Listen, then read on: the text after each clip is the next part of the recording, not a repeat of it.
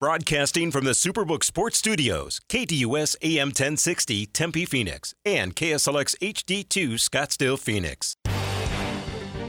It's time to hit the field with Extra Point, featuring Kayla Mortellaro and Bob Kemp on KDUS AM 1060. Tweet the show at KDUS AM 1060 or give us a call at 602-260-1060. The snap is back. The hold is down. You can't miss with this combination. And the Extra Point is good. Hour number 2 of Extra Point happening now right here on KDUS AM 1060, online at KDUS1060.com, and with the KDUS 1060 app powered by Superbook Sports. It's Wednesday. It's August 9th. Bob Kemp, Kayla Mortellaro with you up until noon today, as we typically do. Mondays, Wednesdays, Thursdays, and Fridays. We'll make room for you and your voice. 602-260-1060 is the number, 1115 if you'd like to chime in. But as we typically do to get things going in hour 2, let's reset the scene with today's poll questions and their win-loss totals here for teams that we previewed. Bob had a conversation with George Wallace from WTOP about the Washington Commanders. Here's the KDUS1060.com poll question. Over under 7.5 wins for the Commanders, and under continues to lead the way here at 53% of the vote, over sitting at 47%. By comparison, they were 8-1 last year. The Commanders were, I believe, did they tie the Eagles last year? They tied somebody last year, 8-1. So there's that. I would assume that this is going to come down this year to whether their offensive line can provide some protection for Sam Howell, the new starting quarterback, who I actually like. Liked him a lot at UNC, especially when he had weapons at UNC. Thought it was really unfair his last year at UNC because he lost 2 guys to the NFL as far as wide receivers, and a couple of running backs also went to the NFL. But their offensive line clearly, I think, is their team weakness. If they can just be okay in that area, I think that they have a chance to go over the total. I guess I got like a half hour here to decide whether I think they could do that or not. So we'll see how that goes. But I think that they've got some defensive studs. It'd be nice if Chase Young played like a defensive stud and stayed healthy. And when he does play, he plays at the level that he did early in his rookie year, which when he's been on the field and since then, which hasn't been that often, he has not come close to the level of play that we first saw when he entered the NFL. The Commanders' tie last season was with the Giants in that riveting December contest.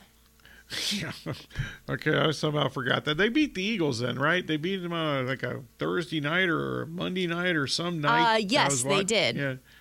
Yeah, so they actually have kind of a weird thing. They don't beat the Giants very often, but they do beat the Eagles, which is just kind of a weird matchup thing, I guess, or there's got to be some kind of fluky luck going on there, or the Eagles just kind of go, hey, we're playing the Washington football team this week, and we'll kick their ass, and sometimes they haven't. We'll answer that question around 11:30. Bob going to figure out if he's going over or under on that question. We'll see if he has a little bit more conviction with the 2023 Atlanta Falcons. We had a conversation with Josh Kendall from The Athletic talking about the Falcons. If you missed it, you can always podcast KDUS1060.com as well as the KDUS 1060 app, on Twitter at KDUS AM 1060. Over 7.5 wins or under 7.5 wins, and the masses are in a 50-50 split. I think this just comes down to Desmond Ridder. I mean, he does have a really good offensive. You put the Atlanta offensive line in Washington, and they're actually really good. And maybe worst, third best in the division but unfortunately, Washington does not have the Atlanta offensive line. So can Desmond Ridder accurately throw a football? And I've got some doubts about that. And he's got plenty of weapons when he does. Including now Bijan Robinson, who's going to be a huge part of the passing game, in addition to running the ball. I did find it interesting in the last hour. I think we got some hints that maybe Algier, who had like 1,000 yards in one game against ASU a few years ago when he was at BYU, he had a little less than 1,000, but didn't seem like it at the time. Algier might actually lead them in carries, but Bijan's going to get plenty of touches and rolls, and he's such a good receiver that you would think that that's going to be a big part of their offense, is figure out how to get him the ball in space. We'll answer that question around 11:30, so still time for you to cast your vote over on Twitter at KDUS AM 1060. As I already mentioned, 11:15, 602, 260, 1060 is the number. But let's dive into the Arizona Cardinals as they were back at it yesterday from State Farm Stadium, and let's hear Aaron Decker's training camp report. The Arizona Cardinals training camp is nearing its end, but with 2 practices left before camp comes to a close, the team came out on Tuesday and had a pretty chippy practice. Throughout 11-on-11s, a few offensive linemen and defensive players got into a scuffle. Center Yelda Froholt was one of the players involved, and after practice, he said that the intensity is part of camp and that the players do a good job of not taking it personally. But back to the practice, running back Marlon Mack had to be helped off the field after reaching out for a catch thrown behind him during 7-on-7s. Mack reached for his ankle following the play before being assisted by trainers. Mack has been with the Cardinals for less than a week after signing with the team during camp. During the practices, though, several players stood out, including outside linebacker Jesse Luketa, who is getting some first-team reps and has looked powerful in his opportunities. Defensive coordinator Nick Rawlis said Luketa brings violence to his defense. Cornerback Antonio Hamilton has been getting a large portion of reps with the second team despite being named the number 2 cornerback on the early preseason depth chart. He had a good day, earning an interception during 11-on-11s. The Cardinals training camp will come to a close following Wednesday's practice, and then they will wait to play the Denver Broncos on Friday night. I'm Aaron Decker from the Arizona Cardinals training camp. So obviously there, Marlon Mack being helped off the field. Bob McManaman of the Arizona Republic reporting that he saw Mack leave the stadium Tuesday in a walking boot. Unclear as to how serious a walking boot is, what exactly the situation is there for Marlon Mack, but we'll have to monitor the updates there from Jonathan Gannon. Yeah, that's true. And, the Ingram situation, Ingram, I assume he was out there yesterday. He did return to practice on Monday, and as I mentioned yesterday during the Sports Zone, Ingram, I think he might be on a little shaky ground here. He needs to impress the new, administration here. Remember, he was drafted by Steve Keim, and Cliff Kingsbury was still the coach and so forth. And while I thought he actually showed some interesting skills in his collegiate career, whether it be at Texas or USC, and last year when he got a chance in some preseason games and a little bit of a run during the regular season, I think that he kind of needs to, I would assume, kind of reestablish himself with the new coaching staff and the new general manager. When it did come to Drew Petting, the offensive coordinator, meeting the media before practice took place, Petting was asked about how wide open the running back room is behind Connor. And he did say here, I think a lot of that is going to come down to some of these game reps. It's hard at times when you're not tackling at that position. So I'm excited to see these guys carry the ball and go compete. Definitely agree with that. When you're not tackling and kind of seeing if you're able to take and carry some contact with you, how you are at bouncing off of contact or avoiding contact, etc. So certainly that game speed, it is unfortunate that this Marlon Mack injury comes when it does, but how often do we see things like this happen where a player is coming off of the street, maybe they're trying to do a little bit too much and an injury then takes place as maybe they're not ramped up as much as they should be, etc. I'm just speculating here, but we do kind of see it from time to time in these different camp scenarios. Yeah, I'll buy that, even though I don't really know how these guys can stay in, football condition. And I meant that term purposely because it's not just, the cardiovascular type of thing. I mean, even though they're not, I think that was an excellent, point that Aaron mentioned there during the update. There's like no tackling in this. I know that they're in pads and whatever. I think the only thing that really you can get out of that as far as the pads go is when they have the defensive line against the offensive line drills. But if somebody hits the ground in one of these practices in training camp, it's a mistake. Somebody wasn't really supposed to hit somebody very hard. I mean, it's just basically as soon as you have a defensive player that gets within tackling distance, the whistle blows either from the coaching staff or, if they have officials that particular day. And I believe the Cardinals have, some form of, not all NFL officials every day, but somebody's out there that has an officiating background, taking care of that part. But so there's not a whole lot of, like I said, if somebody hits the ground, it's usually a mistake. So I think it's difficult for, they've got a lot of running backs that are out in the market still, and these guys are working out, and I think it's, I don't know how they can really prove what they've got because all the other circumstances around them are kind of against them. When it comes to Friday here, at least from Drew Petzing, he was asked what do they want to accomplish Friday. He said changes each week depending on who is healthy. A lot of it is knocking the rust off, getting comfortable in game day operations, communication in and out of the huddle. Also, he goes on to say that the focus for Friday's game is about us. It's about technique. It's about fundamentals. It's about doing the simple things well, and then we'll let the scheme take care of themselves when we approach the season. I'm also, maybe I missed it, but I'm guessing that Colt McCoy's not going to be starting and play a lot in the preseason because they can't afford him to go down with Kyler Murray not starting the regular season.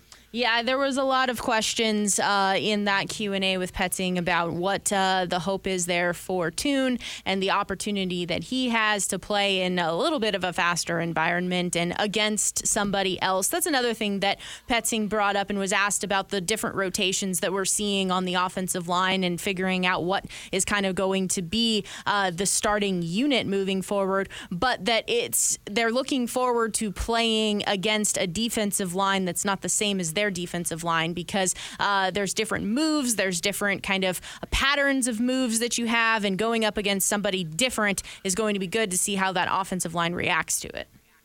Yeah, I understand the thought process there, but the defensive front of the Denver Broncos is a whole lot better than the defensive front that they're seeing every day in practice from the Cardinals. Yeah, that's definitely true. As Aaron mentioned, Jesse Luketa getting some play in the first reps on the outside linebacker role opposite of Zaven Collins, so there's still a work in progress there. Yeah, I've seen enough of him. I don't think he's an NFL starting player. Luketa. I'm hoping Ojulari, who was activated from the PUP list on Monday, I would, if he's any good, I mean, he was really good at LSU.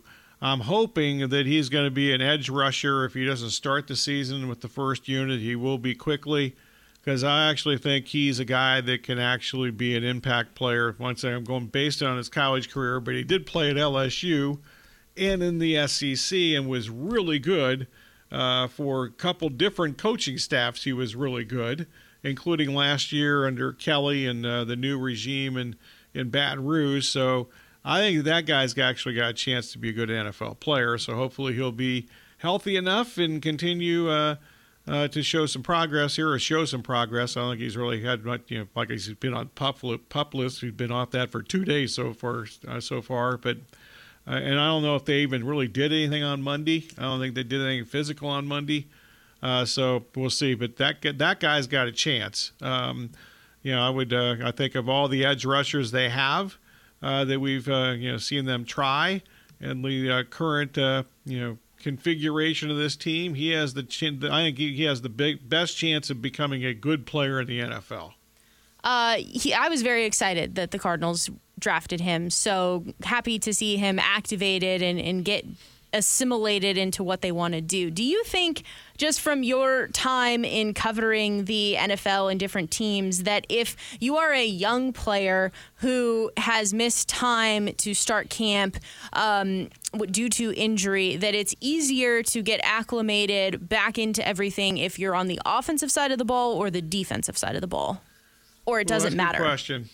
No, I think it does matter. I mean, I think it'd be very difficult for offensive linemen to do that. I think it's easier, especially for an edge rusher like we're talking here, that Ojulari is, his, at least in college, his game was go get the quarterback, and I think you can do that. I don't think there's a whole lot of learning involved, the defense, etc., or scheme-wise. Just go get that dude that got the snap from center. Because I'm also thinking, too, that Trey McBride has missed a ton of time on the offensive side of the ball at tight end and, learning a new offensive system, learning maybe there's some different things that they want him to do in terms of whether or not they want tight ends to chip, whether they don't, how they're going to scheme things up. So certainly I was kind of thinking about all of the different young players that have been missing some key amounts of time, and just maybe the question was better not offense versus defense. It was more position specific as to what is easier to get back and assimilate it into the game flow. I agree with that. And there's, if people are involved in fantasy football, a lot of people are reluctant to draft tight ends that are rookies because that seems to be a very difficult adjustment from the college game to the NFL game.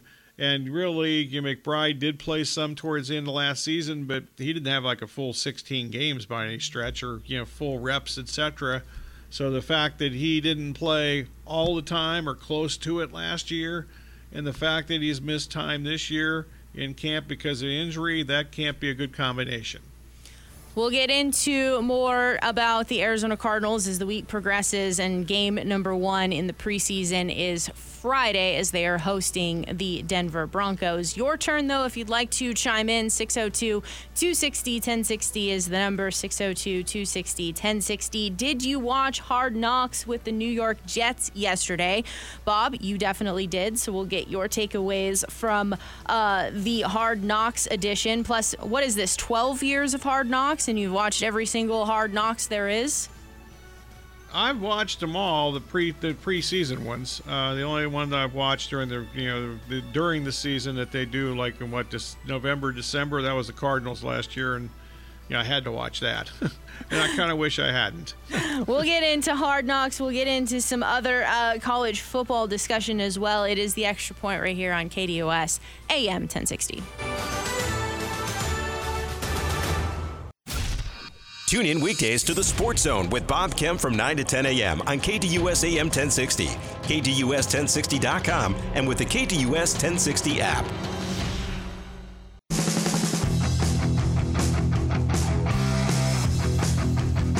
$11:24 right here on KDUS AM 1060, online at KDUS1060.com, and with the KDUS 1060 app powered by Superbook Sports. Bob Kemp, Kayla Mortellaro with you up until noon today, as we typically do Mondays, Wednesdays, Thursdays, and Fridays. 602-260-1060. That's the number if you'd like to join the program. We'll take your calls now, but let's first get an opinion here on Hard Knocks following the New York Jets. If I kind of remember correctly, in the offseason, no one really wanted to be on Hard Knocks, and certainly the Jets didn't want it, and they got it anyway. And of course they were going to get it with the addition of Aaron Rodgers. So I'd have to imagine episode 1, there was a lot of following Aaron Rodgers around, probably fan reaction, thinking that all their problems have been solved. Good guesses, except for that last thing. I don't know if all their problems have been solved, but the opening episode actually started with Joe Namath jogging off the field with the Jets' only championship after they won the Super Bowl against the heavily favored Colts. That was in 1969. Very famous highlight of him jogging off the field, etc. That's how they started it, which I thought was a good start. That highlight went right into the Aaron Rodgers introductory press conference, and that was followed by basically the Jets following him jogging onto the practice field, basically, for, I don't know if that was the very first practice, but one of them. And I think I'm certain I've watched every Hard Knocks episode of training camp, the training camp editions. I don't remember any episode I've ever watched where there was dominated so much by one person, which I guess is to be expected. Maybe, hopefully, that's not going to be the case for 5 weeks, but it certainly was the case last night. This was, it's called Hard Knocks with the New York Jets. Last night it was Hard Knocks with Aaron Rodgers, basically. Also, the last time that the Jets were on Hard Knocks, the then head coach Rex Ryan, I think he established an HBO record for using F-bombs Based on last night's show, Robert Saleh and his coaching staff might actually shatter the record that Rex Ryan had several years ago. I mean, it took literally less than 30 seconds before the first one. So it was a little nuts there. And I'm not offended by foul language, but I'm guessing that some people, well, first up, if you don't know that ahead of time, they do the little disclaimer thing at the start, could be, whatever they call that thing at the start of a television thing or a movie or whatever. They kind of give you a warning. So they kind of did that last night. But even I was a little taken back a little bit by several assistant coaches and Saleh, they have an interesting vocabulary. Also, about the only other noteworthy things I got from last night, quite frankly, were the relationship between Rodgers and offensive coordinator Nathaniel Hackett. That was covered. Obviously, they covered the Sean Payton comments about Hackett, and like I said, hopefully week 5 of during this 5-week stretch of training camp, we'll see a lot more of Sauce Gardner against Garrett Wilson. That was part of last night. Their one-on-one battle in practice and so forth. That kind of reminded me Gardner versus Wilson, cornerback, top flight cornerback, top flight wide receiver. Kind of reminded me of Larry Fitzgerald and Patrick Peterson in several Cardinals training camps, and that was a big deal back in 10 years ago or so when Peterson first came into the league and Larry was still good. And that was actually like the highlight of some of the training camp practices for me for the Cardinals back in those days. Yeah, I'd have to imagine that Garrett Wilson, Sauce Gardner going up against each other every day in practice is certainly a great battle for the two of them to really hone their skills and go up against others in the league after going up against each other in practice. The other thing that caught my attention, I didn't watch it, but just the reaction, is that Robert Saleh's opening monologue. And it was weird. Strange. Yeah. Yeah, this whole, did you know that the only bird in the world that will attack an eagle is a crow? He goes on to say that it will perch on the eagle's back and peck at its neck. So rather than fight back and tearing the crow to pieces like it can, the eagle spreads its wings and it soars as high as it possibly can. It keeps going and going as high as it can. The higher the eagle flies, the harder it is for the crow to breathe. Eventually, the crow suffocates, falls back down to earth, and dies. I'm like shaking my head at this point, like, what the hell is going on here? And then I was looking over my other television watching Brandon Pfaadt give up line drive after line drive. So we'll continue to have Bob's recaps about Hard Knocks with the Jets, and if we glean anything else from little insights, etc., about watching the episodes. I wanted to continue with the football discussion, but translated over into college football because Chip Kelly was asked about it. And his take on things with all the conference realignment is that he would like to eliminate conferences in college football. And I want to read off a few of the quotes that he had in the article that I was reading it from. Chip Kelly here says, I think there should be 64 teams and we should have no conferences. It should be one conference, but no one asked my opinion, so I'm going to get ready for practice today. But then there's more opinion. Notre Dame is an independent in football. He's never short on those. Notre Dame is an independent in football, but they're in a conference for everything else. Why aren't we all independent for football? Take Power 5, make that one division. Take the Group of 5, make that another division. We play for a championship. They play for a championship. No one gets affected. Goes on to say, our sport's different from everybody else. We only play once a week. Travel's not a big deal for football, but it is a big deal for other sports. Do you think Chip Kelly is on to something here? It might make some sense, but it's not like it's ever going to happen. Well, I shouldn't say ever. I mean, look what's happened in the last year and then 5 days here. So maybe, but I would be surprised if the Big Ten or the SEC ever relented, and they're in positions where they don't have to. And I'm sure. And I'm saying this with conviction, and maybe I'm going to be wrong about this, but I'm sure there will be a Big 12 channel here soon Right now, ESPN already offers on their ESPN Plus package some of their premier basketball games of the year, which you couldn't watch unless you had ESPN Plus even last year. So I'm guessing that ESPN is already in the works to try to do something as far as the Big 12 goes with all the additional members now, not just from the Pac-12. Remember, they added some AAC teams from last year, including Houston, which seems to be, God forbid, a good geographical fit in this day and age of college football. I think there were a lot of stuff going on yesterday about realignment and so forth, and the ACC supposedly thinking about Cal, Stanford, and SMU, and then San Diego State tried to create this Power 5 conference with the remaining Pac-12 teams, the Mountain West teams, and then some AAC teams that are still around. That didn't work out. Apparently, that would have, like I said, I didn't really read details of that story. I just kind of read the first 2 or 3 paragraphs, so that was going on. But I think the most important thing that I saw or heard yesterday was from SEC Commissioner Greg Sankey, who obviously has a tremendous amount of power because he's the SEC Commissioner. He did mention yesterday that he's calling for the 12-team CFP format to be changed because of all the Pac-12 defections in the last week.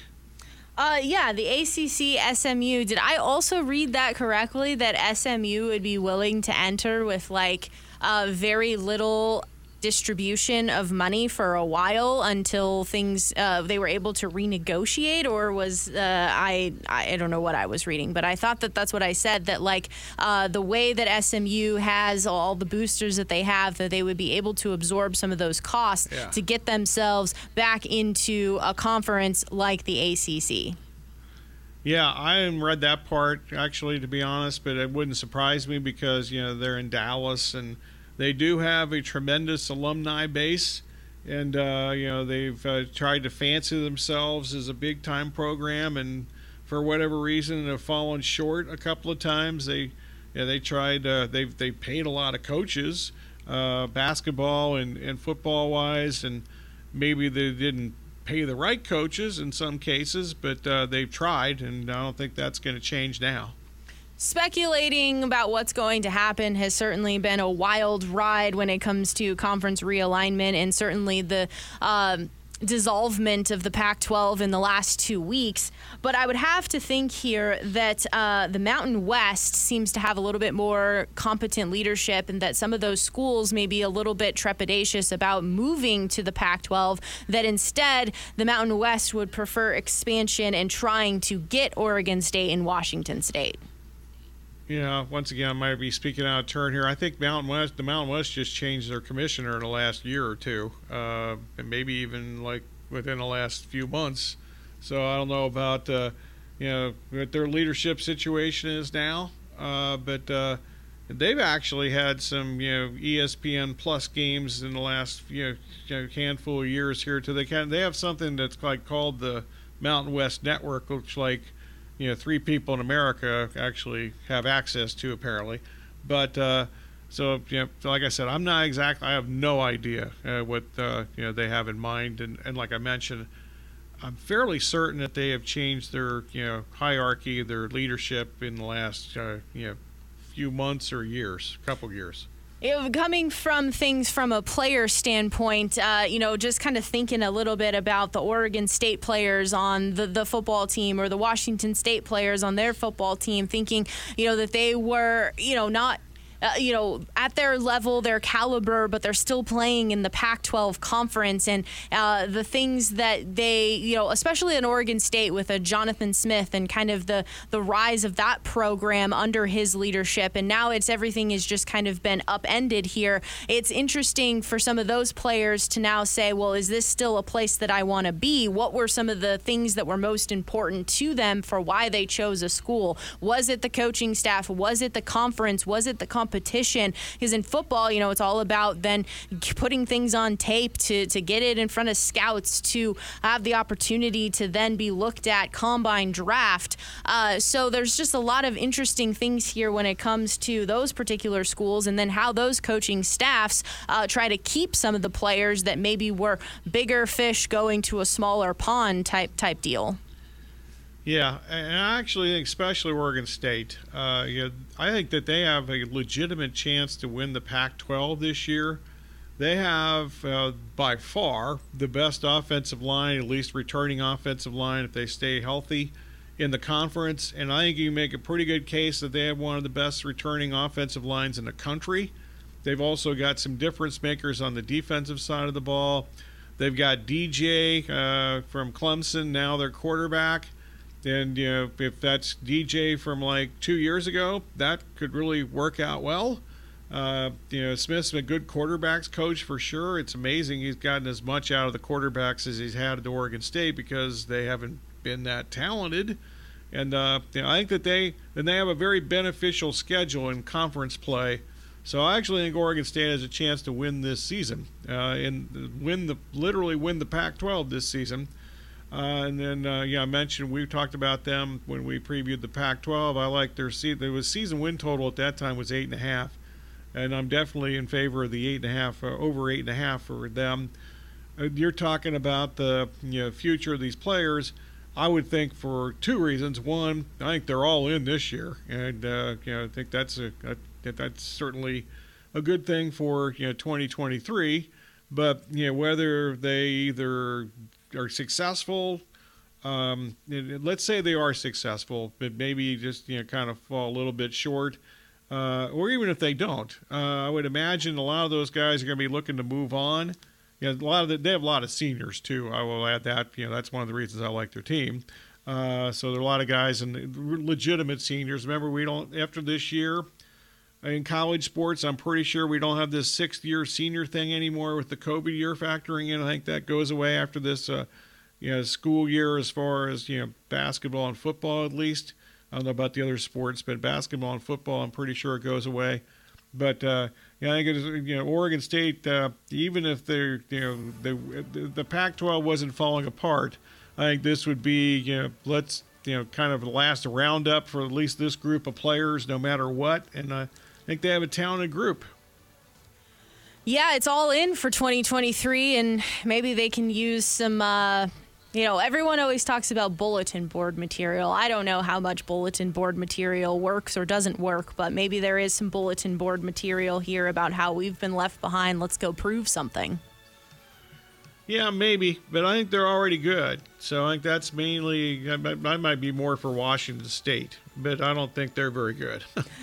It's poll question time. On the other side of the break, we get into the KDUS1060.com poll question, as well as the Twitter poll question found at KDUS AM 1060. We dive into it on the other side of the break. It is the Extra Point right here on KDUS AM 1060.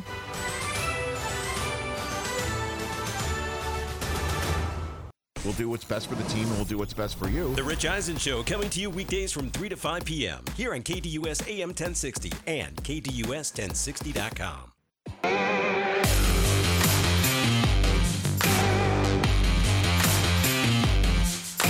11:43 here on KDUS AM 1060. As always, follow along with us online at KDUS1060.com and with the KDUS 1060 app powered by Superbook Sports. It's that time to get into the poll questions. So let's start things with the KDUS1060.com poll question here. Bob had a good conversation with George Wallace from WTOP about the Washington Commanders. So is it over under 7.5 wins for this Commanders team this year, Bob? I'm not going to bet this, but if I had to, I'd bet it over. I am interested in betting on some of their early season games, not just against the Cardinals, but I'm curious to see how this team goes. And also, I did all the schedule evaluating for every NFL team during July, early part of July. Actually, I did most of that. In fact, did all of it the week we were on vacation. And I don't think there's a team that I have less of an opinion on in their schedule itself than this team. If you just want to go by winning percentage, they have not the best cross divisions, etc. Obviously in division, they're picked to finish fourth. I'm not 100% sure. I'm not sure if I think the Giants are not good. Plus the Giants, they have a brutal schedule, especially compared to last year when they didn't.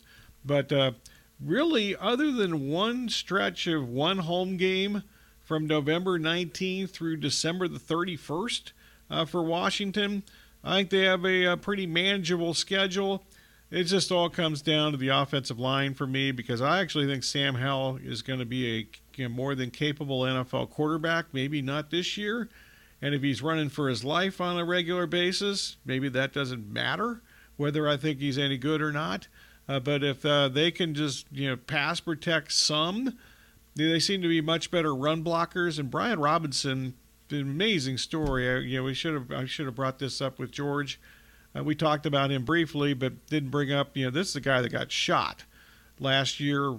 Right when was that pre-train, right before training camp, or it was not a good time. Never a good time to be shot, but he actually had some. He came back and was effective at some points of the season last year, and I think he could be a pretty good player for them. I think that they've got plenty of offensive weapons if they can just pass protect, because I think Howell can accurately throw the ball, unlike the next quarterback we're going to talk about. So I would think that over is a possibility, but I'm more interested as far as just betting a week-to-week basis. I'm going to be closely following Washington, because if they're any good early in the season, I think we can make some money before the odds maker or the bettors adjust to the numbers. I will throw this out here that if you're considering the over, FanDuel actually is over 6.5 wins. And when I checked this morning, it was plus money on the over side of things at 6.5 wins. For me, Sam Howell, he's certainly a question mark here on what he can do. But you do have Terry McLaurin. You do have Jahan Dotson. Those are all really good wideouts. So there is some potential there. I don't know what's going on with the players and their concern about Eric Bieniemy and his style and how he's riding them too hard. I think that probably was something that should not have been addressed publicly whatsoever, but here we are. We know about it. So whether or not that's going to be an issue or something that they have to answer questions to moving on throughout the season, certainly week 1 is a very viable option for them. Then I think week 2, 3, and 4 could potentially be rough sledding for them. But then maybe things get a little bit softer after week 5 and beyond there for the Commanders until they finish the season. Week 16 at the Jets, week 17 versus the 49ers, and week 18 versus the Cowboys. There's still an opportunity there for them, especially if that defense gets back on track, especially if you have Chase Young, who's going into the season healthy here. And you also have the factor here of playing some of the AFC East teams. And if you don't believe in the hype of the Jets, if you don't believe in the turnaround of Mac Jones and Bill O'Brien with the Patriots, if you're getting a week 13 team against the Dolphins, whether or not Tua is going to be healthy or not, that's who the Commanders are playing this year, is the AFC East. So I would say I like over 6.5 wins better than 7.5, but I would say over here. Well, that makes sense. You get the best none where you can. That's one of the few places on planet Earth that it's 6.5, from what I can tell when I did the consensus research yesterday. Over 7.5 wins at 53% of the vote, under 7.5 wins at 47%. So this has had a flip in the masses now being on the over side of things. Let's move into the Twitter poll question at KDUS AM 1060. Bob and I caught up with Josh Kendall of The Athletic. If you missed that conversation, you can podcast over at KDUS1060.com. Over under 7.5 wins for the Atlanta Falcons. I look at this Falcons team and I also have question marks about their quarterback play with Desmond Ridder. How good is he going to be? Will there be growth from what we saw last season? Also, can they kind of get by with just average quarterback play? Is the running game going to carry them? Is the running game going to be good enough here? Are they going to be able to utilize Kyle Pitts and take advantage of his athleticism and his talent? Can the defensive side of the ball get better? I know that they made some moves to try to make sure that that happens. Jeff Okudah, he's going to be a big key for them if he's going to be able to start week one and be healthy when he starts. There's certainly some question marks here. Obviously, playing in the NFC South is helpful for this team. I think they're about a 500 team. That's what I think. I think they're actually the second best team in this division. We'll see how this goes. I'm trusting Desmond Ridder not to just short hop all his receivers, which he did a lot of last year, quite frankly. He either short hopped them or sailed above their heads. Accuracy was a major problem, as we heard earlier during the extra point. He had the second worst accuracy in the league in the 4 games that he started at the end of the season last year. And those numbers back up the eye test. He was throwing balls all over the place except to his excellent receiving core. Meanwhile, I think that they do have a soft start to the schedule. I think they could get off to a good start. The first 8 games, included in those first 8 games, are Carolina, which is going to be Young's first start, Green Bay, which is going to be Love's second start, but that's going to be Love's, they're on the road, so we'll see how that goes. They also play Houston, Washington, at Tampa Bay, and at Tennessee. Those are all amongst their first 8 games of the season. They have a rough schedule stretch at the end with 3 of the last 4 games on the road, and one of those games is in a cold weather situation in Chicago. Dome team on the road, not good. Also, the last game of the season's at New Orleans, and I think the New Orleans will have the division clinched by that point, but they could be fighting for a wild card spot, or not a wild card spot, but a division playoff positioning spot. So we'll see how that goes. But another team I would favor on the overside. Not going to bet it, but another team very similar to Washington. I'm curious to see how this goes early, and I think we can maybe take advantage of some numbers that aren't completely accurate from the odds makers or the bettors early in the year. The masses remain in a 50-50 split between over-under 7.5 wins. Just some prop numbers for you. Desmond Ridder, over 2,500.5 yards, minus 112. Bijan Robinson in his rookie season, over-under 1,075.5 rushing yards, minus 112. Drake London, over 800.5 yards, minus 112. And Kyle Pitts, over-under 675.5 yards, minus 112. I'll add one quick thing. If Bijan's not their leading ball carrier, which we kind of think might happen with Algier, he's going to touch. If I could get a Bijan touches prop, I'd be much more interested in them in a rushing yards prop, which I think is shaky at best. I forgot to do the Commanders. So Brian Robinson, you mentioned, running back there, over 725.5 yards, over under minus 112. Terry McLaurin, over 750.5 yards, minus 112. Johan Dotson, over under 700.5 yards, minus 112 for the Commanders. They didn't have any numbers listed for Sam Howell as of yet. We wrap up our number 2 and this entire edition of Extra Point on this Wednesday, August 9th. On the other side of the break, it is the Extra Point right here on KDUS AM 1060.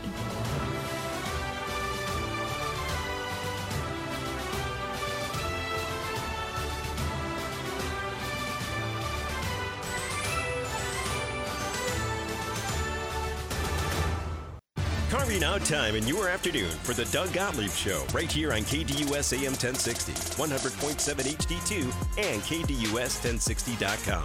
Weekdays from 1 to 3 p.m.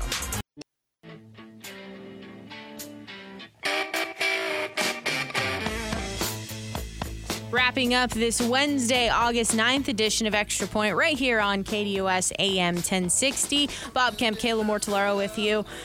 Up until noon today, as we typically do, Mondays, Wednesdays, Thursdays, and Fridays. But it's that time once again, Bob. It is thank you time. Okay, quickly, if you need to be thanked, you all know who you are. Even though I would like to thank, we have a Commanders preview with George Wallace from WTOP.